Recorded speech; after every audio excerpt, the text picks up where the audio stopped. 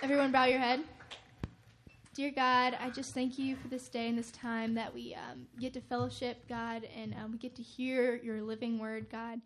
And I pray that it'll resonate in all of our hearts and that we will be prepared to hear the word that you have before us, God. And I thank you for the sacrifice you made for every single one of us, God.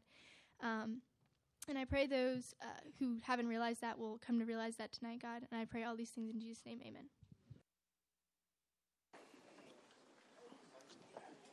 Amen. Thank you guys for that prayer. You know,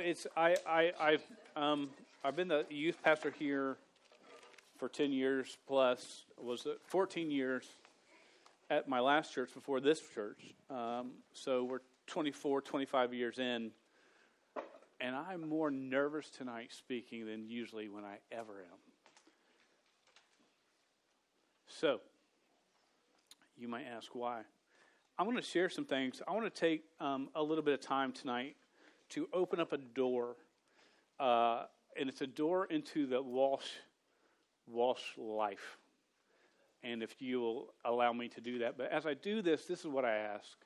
I'm going to be vulnerable with you about our household for the sake of the gospel. And I ask that you don't mistreat what I share, because sometimes kids can be mean or they see something. I don't think it will occur, or I wouldn't, because I am defensive of my kids and of my home. But I also want you to see how beautiful the gospel is. And if you walk away from one thing tonight, I want you to understand how much God pursues you, even when you're just lost in life. You feel like you're alone. No one cares. And God is pursuing God. And I'm emotional because you'll find out. And it's nothing like bad. Oh no, what's happened? But it's not. It's good. And so let me just start with this. And I'm going to talk about adoption. And I'll start with this as well. The Walshes aren't a great family. Oh, I get this. Sometimes you meet people that go, oh man, y'all have adopted some kids. You guys are amazing. We're not amazing. We're idiots. we are, and by the grace of God, we make it through this life. And so even what I share, I don't want to boast in us at all, because it's not everything that is you see that's good. As we look at the screen, as we talk about the Word of God, it is God at work in our wreck of a household so many times. And so don't think, oh, the Walshes are that great. We're not. But God is. So October 10th of 2010, any of y'all in the youth group then? I hope not, because you'd have failed quite a bit. Sam was, and Sam's failed a lot. We adopted a little girl from China named Mei Li. Now here's a picture when we got off the plane with Mei Li. That's her in my arms. That's Joseph in Mom's arms. He's about the same size now. Yes, sir. How old was he back then? Joseph, back then, we're talking 8 years ago, so he was 6. Little Joe 6, and Caitlin was 8. And she looks the exact same. And so that's us when we got off the plane. First shot of our family at that time. This was our first family photo. Here's another shot. Just you can see there's Mei Li. This was like within a day or two. Mei Li was running the household and in charge at this point. She'd only been there for like 24 hours on the ground, but she owned the world and was letting everybody know that. She would yell at us in words that we didn't know what she was saying. They could have been Chinese, or they could have just been baby talk. She was 2. And so then there's there one more shot of her. There we are. This is our family at that time. So we were good. In this stage of life right here, we were great. And we went down to Bradenton, Florida on a vacation to the beach. And I just wanted to go relax. I was going to spend some time with God, but I didn't want God to interfere with my life. I just was going on vacation. You know what I'm saying? Just being real with you a little bit. And so I go on this trip, and my wife picks up a book, and it's written by Stephen Curtis Chapman's wife. Her name's Mary Beth Chapman. It was just sitting there at the condo. We didn't buy it. It was there. I think you read this book, and when she finished the book, she puts it down and she says, "Don't you dare touch this book." Well, what are you going to do? When someone says, don't touch that book, she goes to bed, I touch the book, right? So I read this book, and it's about adoption, and it's about loss as well. They had a little girl, a tragic thing occurred. This book is just a crazy, heart-wrenching book, but it was just about adoption. And when I put the book down, I went, uh-oh. This is meaning something. God's doing something in me, and I knew that God was doing something in her. So we talked that next day, and I said, well, what do we do with this? And we're like, what can we do? Well, one of us talked about it. We're stuck.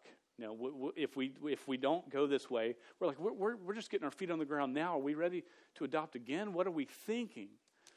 And we were. So my kids were getting a little bit bigger at that time, and I was sitting in the surf in the Gulf with Joseph, Caitlin, and Noah. This is that one thing we decided for us to adopt again. Our kids were old enough to understand what it was going to cost and the extra work in the household and all this stuff and sharing rooms and all that stuff. So I had these kids, and we had planned for, I think, over a year to do a Disney cruise that fall. And I'd been saving money and all this stuff. And so we're sitting there in the Gulf, just me and those three kids, and I was like, hey, guys, we're mom and dad are talking about adopting again. The kids are like, yes, and they're crazy. I'm like, you adopt when you get old enough. Don't tell Daddy what to do. And so I said, but the problem is this. And I thought this might be the kicker for him. I said, the problem is this. We are going to not be able to go on the Disney cruise this fall because we got to raise money to adopt. We got to save money, and some folks are probably going to even help out and come alongside of us. And we can't be going like, hi, we're going on a cruise, and people are giving us money for help with adopt. You can't do that. That would be a sin. And so one of my kids, not one of my boys, my sweet girl, says, Dad, isn't a little girl a lot more important than a cruise? And I went, Daddy wants to go on a cruise. But it was true. I mean, and so I was, and so at that moment, we knew we were supposed to go on this path again. So we began to work that way. Now, I'm going to show you, y'all have met Kylie. She's 6 now, not a part of the youth group. This is probably one of the last times I'll ever share this story in a large group because she's getting older, and I don't want to ever hurt her feelings at all.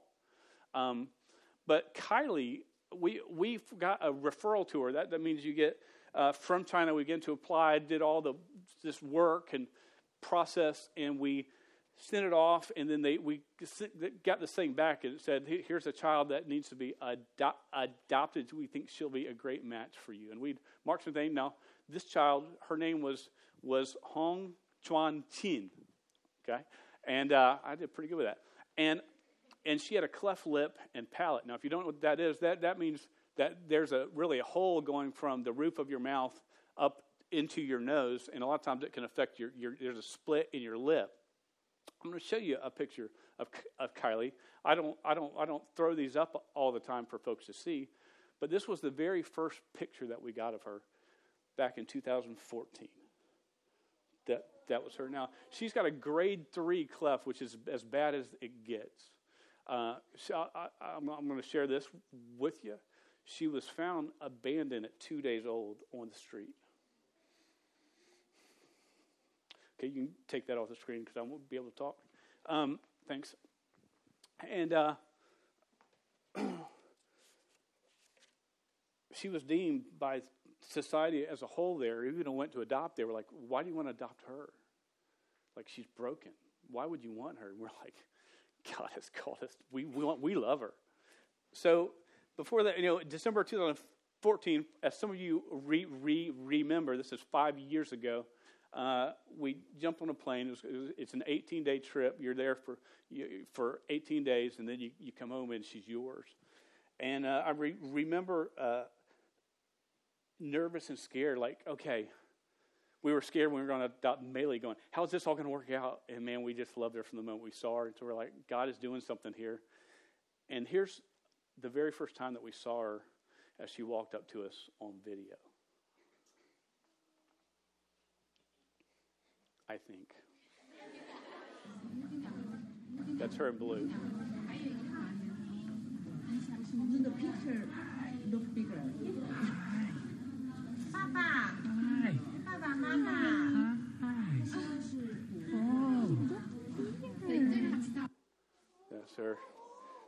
that's our little girl.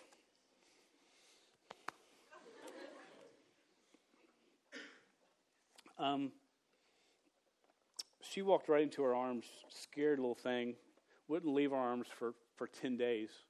I don't know if she'd ever been held a whole lot, but she didn't let us put her down at all unless we were in the hotel room. That's the only time she would ever get on the ground. She didn't really start to smile till about day 3 or 4. I started doing a jet plane. I've got some shots. I don't have them on here. But I'd pick her up and this goofy grin. And you know what? She's had this big cleft, and man, we just fell in love with this. Whatever it was, it was a mess up on her face, but it was the most beautiful thing we'd ever seen. And so I won't bore you with we were there for 15 more days, and we fell in love with her like that. She was ours like that. And this is a picture of adoption in the 21st century. This is our new first family photo with everybody plus a couple spare ones that are part of it. We're getting off the airport. I'm not on drugs. That had just been like a 29-hour flight. Joe's looking cool with his neon cross thing. He's got. So you're looking fly, Joe. Kate's getting her hair pulled by Maylee. That happens all the time. So that's sort of what it looked like. Do I have any more shots? There you go. That was when we got home with Kai, the little Kate, and then I want you to see that was like maybe 2 months after we had her lip repaired here in the States. It was amazing. And when she came out, we didn't know how it was going to work, and they somehow made a lip out of nothing. It was crazy. And if you see around here, most people have no idea that she's had a cleft lip and palate, especially to the degree that she had.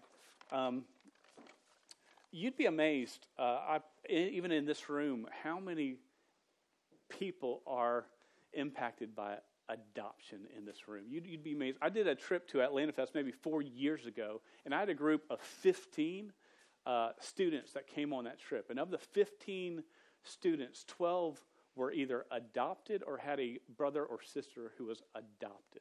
12, is that insane or what? There's a lot more than you know of, and that's sort of how we think of adoption. I just think that's just really cool. I just loved it when I figured that out on the trip. Why do people adopt? Can I ask you, so why do people adopt? Anybody know? To help the other person, and it could be just if you wanted a child and you couldn't have one. Okay, you just got two of them, right? Compassionate, right? You see someone in need, you take them in. One more was, I can't have kids of my own, and so I want kids, and my heart longs for them, so I'm going to bring them in. They will be my kids. And it is amazing. My wife was terrified that when Noah was born, that she would love our dog more than she loved Noah, because we had the dog for like 5 years. And it only took 3 years for that to finally wear off. Just that bond that God does in that home is just a beautiful thing. So compassion, right? You see a need and you want to help. You can't have kids. What's a third reason to adopt?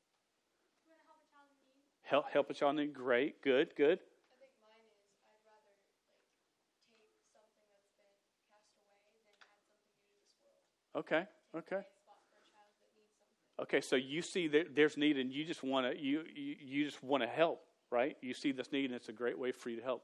Go ahead. I got some in the back. I'll go to the other extreme. Yeah. I think sometimes there's an empty spot in your heart. There's a little square peg that fits a square hole. Yeah. And God provides. Oh. So, my experience with adoption is purely selfish. Yeah. But God gave me what I asked for. Yeah. I totally. It's amazing the way He works that out. Yeah, He does. And one of the third way I think of adoption or reason is obedience to God in worship. It's when God calls you to do something and you do it in obedience to God. It's worship to Him. That's what obedience is. So I want to talk about adoption. And what does this have to do with the text? We're going to be in 3 texts tonight that really cover adoption. We're in the book of John. We're going to be in Ephesians 1, Galatians 4, and Romans 8. You don't have to write all those down or turn to them all right now. But this is where we're going to sort of pull from our text. And then in 2 weeks, I think Nick is going to be in Galatians 4, like 1 through 8 in Big Church. And so he's going to even cover this topic quite a bit as well. So first thing is this. Turn to, if you on the screen, John 1, 12 through 13. I just want you to see, and I've got 3 points here, but this is what it is. But to all who did receive him, who believed in his name, he gave the right to become children of God, who were born not of blood, nor of will of the flesh, nor of the will of man, but of God. To all who did receive him, who believed in his name, he gave the right. So first point is this. Our adoption begins with God. Okay, it begins with God. We don't start the path to be adopted. God is the one that does all that legwork before. There's a book by David Platt called Follow Me. And in it, he's adopted, I think the first adoption was son Caleb from the Ukraine. And he says this story, and this is sort of a quote from his book on pages 28 and 29. But I'm going to switch out Caleb's name for Kylie's name, because that's the one that fits for me. And sort of hear this. The parallels between Kylie's story and the gospel story are many, but I want to point out one that is particularly significant. Adoption like this begins with a parent's initiative, not the child's idea. Before Kylie was even born in China, conversations instigated by my stinking kids began the plan for us to adopt again. While Kylie was alone at night in her orphanage in China, we were working to adopt her, and she had no idea. And one day when Kylie was placed in her arms, she had no idea all that had been done. It seemed obvious that this 2-year-old girl did not invite us to come to Guangzhou, China, to bring her into our family. She didn't even know to ask for such a thing. No, this orphan became our cherished daughter because of a love that was entirely beyond her imagination and completely outside her control. She did not pursue us, for she was utterly unable to do so. We pursued her. Just like adoption works nowadays, same thing. There's so much work. God is pursuing you. The most beautiful thing about the gospel is that God pursues you and you have no idea. You could be fighting and running against him with everything that you have, and he has been working and fighting and loving and seeking and putting things in your way to draw you to him. Adoption begins with him. In Ephesians 1, 4 and 5, it says, even as he chose us in him before the foundation of the world, that we should be holy and blameless before him. In love, he predestined us for adoption. We're lying alone in the depths of our sin, and God's working to adopt us. Don't miss that. We're going to look at, so the first point is, it begins with God. Adoption begins with God. There's a physical adoption that we understand on earth and what that word means, but we're talking about adoption. God adopts us into his family, and I want you to understand exactly what that means because it's huge. Galatians 4, 3 through 5 is where we're going to look at on this next point. And Paul is writing about how a slave and a son, he starts on verses 1 and 2, how a slave and son, as young kids, are very much the same. Their lives are very much the same. They get up, they eat their food, they go to bed, they learn some things. And so their lives look exactly the same until they get to a certain point. And at a certain point, the slave and the son, their lives differ completely. The son goes to learning and to leading. The slave is just going to take the life of a slave. So, but up until this point, they look exactly the same. Up until whatever age, 5, 6, 7, 8, 9, whatever age it is, it separates. And then verse 3, he writes this on Galatians 4. It says, in the same way, we also, when we were children, were enslaved to the elementary principles of the world. Now, is everyone a child of God? Question. Because you hear that a lot. And the answer is no. Look here, and just so you know, what's that? 1 John 3:10. Do I have that one? Look at this verse. But by this it is evident who are the children of God and who are the children of the devil. Whoever does not practice righteousness is not of God, nor is the one who does not love his brother. Everybody's not a child. We're created by God. Everybody's created by God. But not everybody's a child of God. If you know someone's a child of God, they're following God in righteousness. And how can they do that? Through the gift of Jesus Christ, accepting by faith the sacrifice of Christ and following him obediently. That's one who is a child of God. Then it says here in verse 4 of Galatians 4:4, but when the fullness of time had come, God sent forth his Son, born of woman, born under the law, to redeem those who were under the law. To redeem, don't miss that point. To redeem means to rescue, to save. You are in bad shape. It's not looking good. There's no hope for you. You can't get out of this on your own. And redemption is coming. Rescue is coming. That's what God did when he sent Jesus. What we got? A lizard. It's behind the back. I see the lizard. I'm not a blind man. I got these things on. You want me to throw the book at it? The choosing to see book? We won't do that. Hey, just stay with me. Don't worry about the lizard. He'll be all right. If he jumps on me, I'll scream like a 17-year-old Jamaican schoolgirl. But y'all want to see that. I know. Andre, I'm afraid to ask what you're going to ask me. Why did you say 17-year-old Jamaican? When I get upset, my wife calls me that all the time. Miss Michelle, who you think is sweet all the time, is not as sweet as you think. You know why he calls you that? Because my voice is very high and I dance around. There you go. We'll talk about it at the end. All right. So in God's timing, not your timing, Jesus was born, right? Under the law. That means that he had to follow the rules, that temptation would come his way. He could choose whether he was going to give into it or not. So he's bound by the law. When mocked, he chose meekness over majesty. When tempted, he chose restraint over indulgence. When crucified, he chose suffering over safety. Okay, this is these things that he chose to do when the fullness of time has come. Why did he do it? To redeem those who are under the law. That's us. We're bound by it because we've broken the law. So Paul reminds us that we were one enslaved by sin, by the elementary principles of this world, but God sent his Son to redeem us, to save us. So point 2, our adoption means salvation. Our adoption, great news. Great news, best news you could ever hear. You have no hope, and he saves you. Besides the fact of who you've become or what you are or what you will do, he loves you and pursues you. In the Bible, we see in Ephesians, Galatians, and Romans, Paul uses the term adoption quite a bit. And it always refers to redeemed believers in Jesus Christ.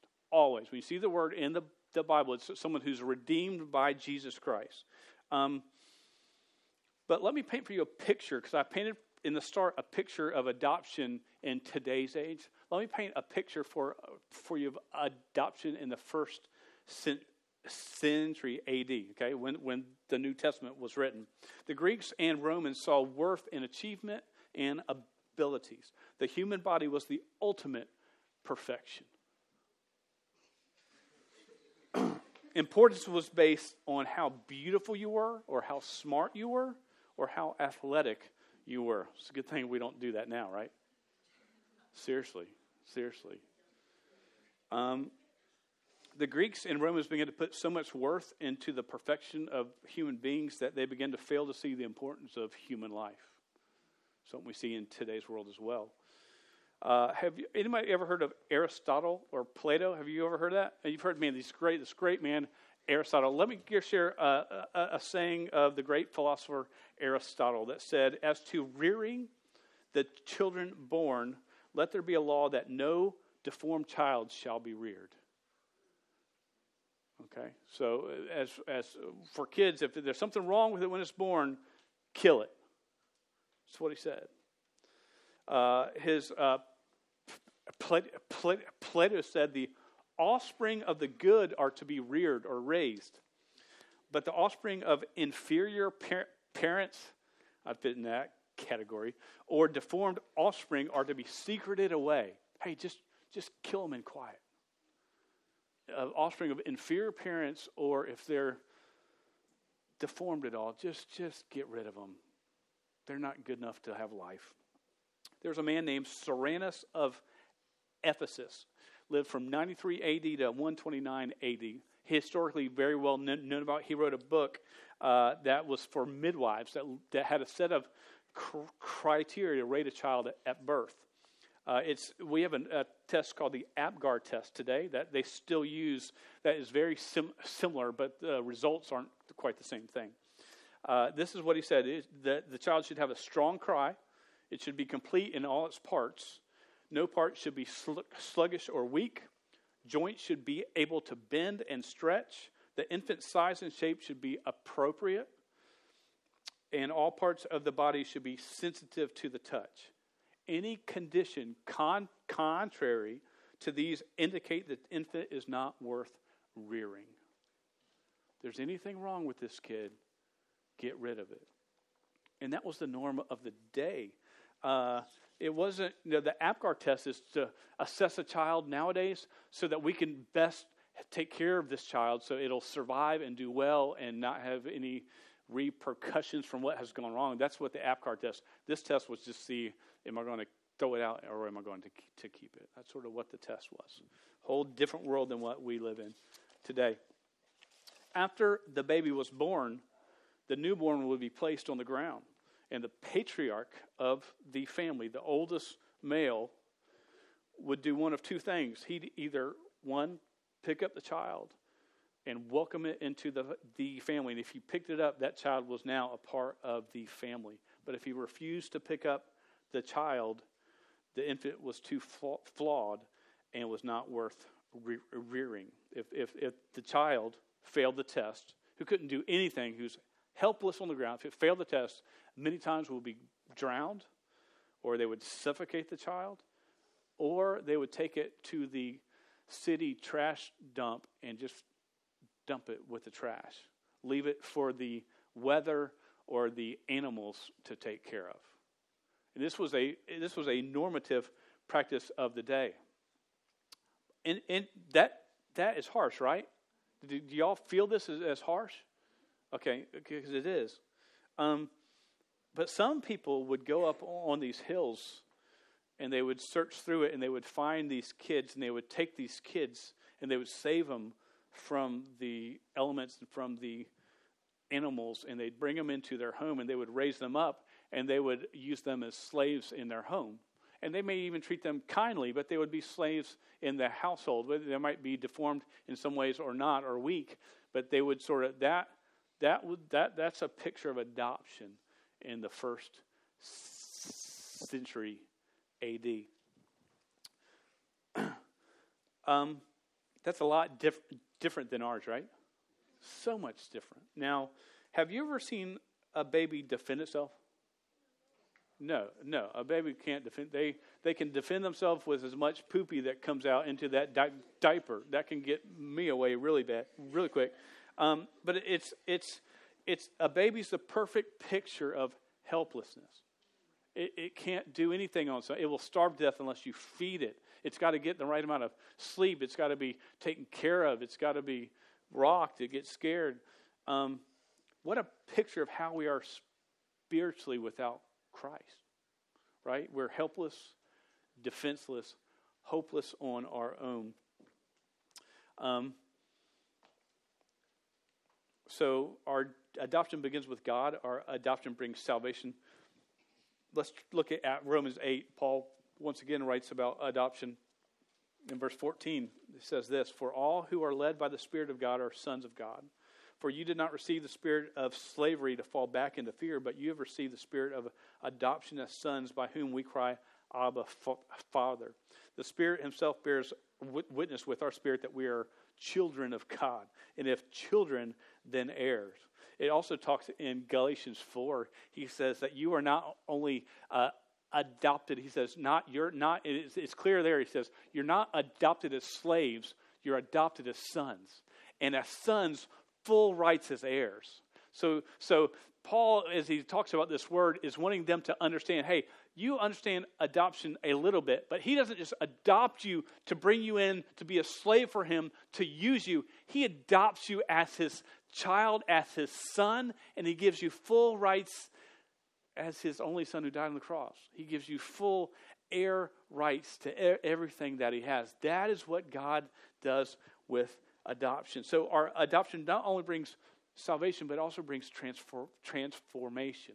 Do we understand what God has done? Because he says here in Romans 8, verse 15, for you did not receive the spirit of slavery to fall back into fear.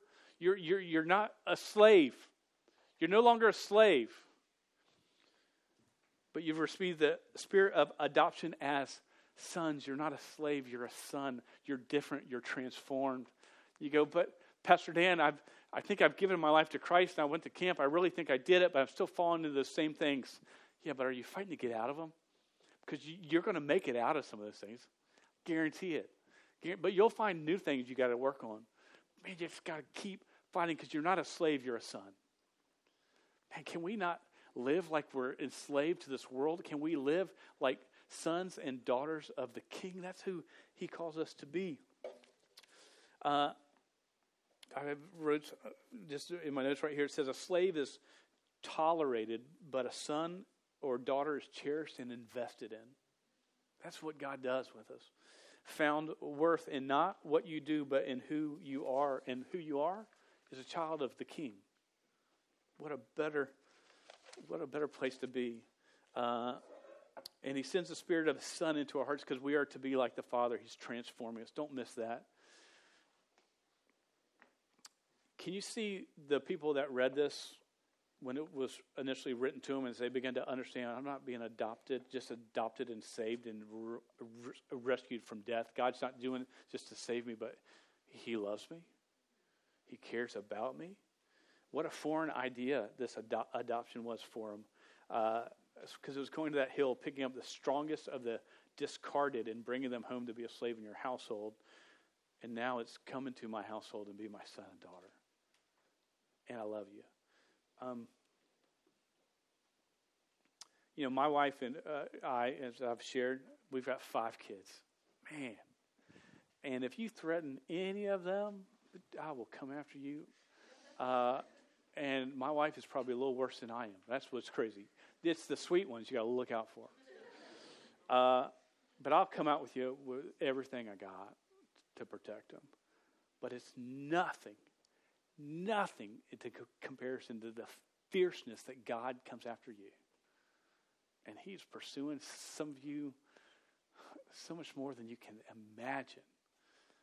And what I want you to find, just get one thing from tonight is to go understand God is pursuing me. And I'm worth to be pursued. Not because you're that great, but God thinks you're that great. Let's pray and we're going to be dismissed. Dear God, I thank you so much for a chance to talk about adoption. God, I'm just moved by how you love us in spite of us, how you pursue us, how you've been working on us for many, even when we're fighting against you, you're fighting for us. God, may we understand that we can't get through this life. We can't be in right relationship with you unless we go through the Son. That the Son has lived a perfect life without sin to die on a cross as a sacrifice, not for his sin, but for our sin. God, may we just learn to accept that. And Lord, I just want students to know you and to know what your plan is for them. And God, for us all, students and adults, to live like sons and daughters of the King. And Lord, may we talk about you wherever we go this week. May we talk about you in our own households. May we talk about you with our neighbors, with our friends, and even with our enemies. May we talk about you. For it's in Jesus' name I pray. Amen. make sure you sign up on the fall retreat, the universal, and all that stuff.